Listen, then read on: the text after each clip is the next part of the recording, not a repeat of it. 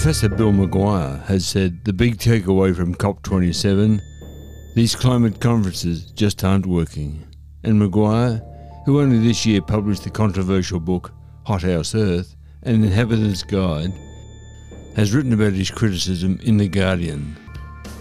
The Emeritus Professor of Geophysical and Climate Hazards from London's University College willingly wades into challenging and frequently controversial conversations. He says, rather than a bloated global talking shop, we need something smaller, leaner, and fully focused on the crisis at hand. Welcome to this latest episode of Climate Conversations. I'm your host, Robert McLean. Climate Conversations is assembled here in Shepparton, in northern Victoria, Australia, on the lands of the Yorta Yorta people. Yes, the stolen lands of the Yorta Yorta people, and I pay my respects to their elders, past, present and emerging. McGuire writes, in the end, the recent shenanigans at the COP27 meeting in Sharm el-Sheikh at least ended up making modest progress on loss and damage. High emissions nations agreeing to pay those countries bearing the brunt of climate mayhem that they had little to do with bringing about. McGuire continues, but yet again there was no commitment to cutting the emissions accelerating this crisis, without which this agreement is nothing more, one delegate commented, than a down payment on disaster. No seasoned observers are of the opinion that the world is any nearer tackling the climate emergency. Indeed, the real legacy of COP27 could well be exposing the climate summit for what it has become. A bloated travelling circus that sets up once a year and from which little but words ever emerge. It does really beg a belief that in the course of 27 COPs, there has never been a formal agreement to reduce the world's fossil fuel use. Not only has the elephant been in the room all this time, but over the last quarter of a century, it is taking on gargantuan proportions, and still its presence goes unheeded. It is no surprise, then, that from COP1 in Berlin in 1995 to Egypt this year, emissions have continued, barring a small downward blip at the height of the pandemic, to head remorselessly upwards. And I'm pretty excited because just this morning I made arrangements to talk with Bill McGuire about his new book, Hothouse Earth. And that's coming up early in January next year, so keep an eye out for that. And from Reuters we hear, analysis, Australia's climate policies don't match its big talk at COP27. The story says, and the dateline is Sydney, November 20. Australia is talking up its green credentials at the annual UN Climate Summit. But its policies do not match the portrayal as it continues to support mining and ghost projects and fuels the crisis through its enormous fossil fuel exports. A year after his predecessor was slammed as a climate laggard, Prime Minister Anthony Albanese's government is touting tougher goals for cutting carbon emissions and a pledge to reduce methane emissions as nations at COP27 in Egypt seek a global climate deal. Now we turn to the conversation, where we hear it's time to add climate change and net zero emissions to the RBA's top 3 economic goals. A public policy researcher from the University of Oxford, Toby Phillips, says, increasingly, climate change is at the centre of government decision-making. This year's federal budget devoted pages to an examination of fiscal impact of climate change.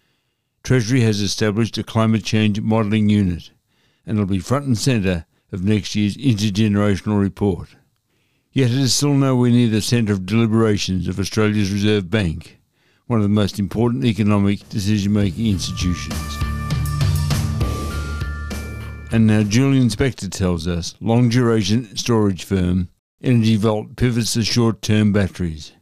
Writing on Canary Media, he says, one of the buzziest startups attempting to disrupt the clean energy storage sector has an innovative new strategy, selling regular old batteries just like everybody else. Over the past few years, Energy Vault raised hundreds of millions of dollars from investors on the premise that it could do something that widely available lithium-ion batteries couldn't: store clean energy cheaply for many hours at a time, cracking the code on long-duration energy storage would turn variable wind and solar power into dependable, round-the-clock resources. The Department of Energy considers this crucial to cleaning up the electricity sector and just opened up $350 million to test out emerging long-duration technologies. In an article for The Conversation, Edward Doddridge says, "What planting tomatoes shows us about climate change." The research associate in physical oceanography from the University of Tasmania says, "There is a piece of garden law in my hometown which is passed down for generations. Never plant your tomatoes before show day, which in Tasmania is the fourth Saturday in October. If you are foolhardy enough to plant them earlier, your tomato seedlings will suffer during the cold nights and won't grow." But does this kind of seasonal wisdom still work as the climate warps? We often talk about climate change in large-scale ways, but how much the global average surface temperature will increase? Nations are trying to keep the temperature rise well under 2 degrees Celsius. Taken as an average, that sounds tiny. After all, the temperature varies much more than that when day gives way to night. But remember, before the Industrial Revolution, the world's average surface temperature was 12.1 degrees Celsius. It's now almost a degree hotter, and could be up to 3 degrees Celsius hotter by the end of the century, if high emissions continue. Meanwhile, writing in the Newcastle Herald, Jennifer Dudley Nicholson tells readers how electric vehicles will change cities. She writes, "Underground charging stations for electric cars, more public parks on top of them, and libraries, restaurants and vegetable patches populating what used to be petrol stations. This is the reimagined future for Australia according to a design initiative proposed by Mini, and answered by 6 architectural students and RMIT design students.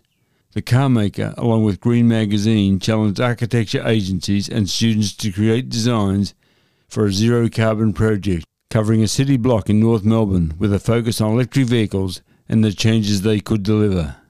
BMW Group Australia marketing head Nikish Gohil says, "The initiative, dubbed Invert 4.0, was created to see how Australia could overcome the challenge of recharging vehicles in urban settings and redesign buildings to get unexpected benefits from it."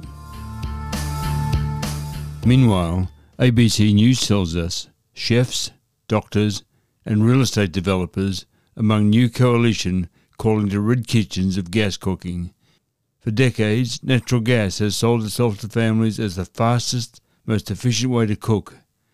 But now there's a battle for your kitchen stove, and a push to get you to embrace electric for your health and for the planet. A coalition of chefs, doctors, climate scientists and real estate developers have joined forces to push back against the gas industry's marketing, with the aim of removing gas from kitchens worldwide. Campaigners say, in addition to heating the climate, gas stoves contribute to asthma and other health conditions. And that coalition thinks that if they can rid the kitchens of gas, they'll rid homes of the fossil fuel altogether. The Global CookSafe Coalition is being launched in Sydney today and announcing partnerships with developers Lendlease and GPT, who have agreed to stop putting any gas in new buildings by 2030 and to retrofit existing buildings by 2040. Now we turn to The Guardian, where we hear, "We couldn't fail them. How Pakistan's flood spurred fight at COP for loss and damage fund." The story begins. In early September, after unprecedented rainfall had left a third of Pakistan underwater, its climate change minister set at the country's stall for COP27. "We're on the front line and intend to keep loss and damage and adapting to climate catastrophes at the core of our arguments and negotiations. There will be no moving away from that," Sherry Riemann said. Pakistan brought the resolve to the negotiations in Sharm el-Sheikh and, as president of G77 plus China negotiating bloc, succeeded in keeping developing countries united on loss and damage, despite efforts by some rich countries to divide them. Its chief negotiator, Nabil Muir, was backed by a team of savvy veteran negotiators who had witnessed the devastation and suffering from the floods, which caused $30 billion of damage and economic losses. Every day, Muir repeated the same message. Loss and damage is not Loss and damage is not charity. It's about climate justice. Links for all those stories can be found in the show notes. We've reached the end of this episode of Climate Conversations. Thanks so much for your company, and so until we talk again, please take care, stay safe, and please be kind. For everyone you meet is fighting a great battle. And remember, come January I'll be talking with Bill McGuire. Make sure you look out for that. So until next time, please take care, stay safe, and please share this with your friends.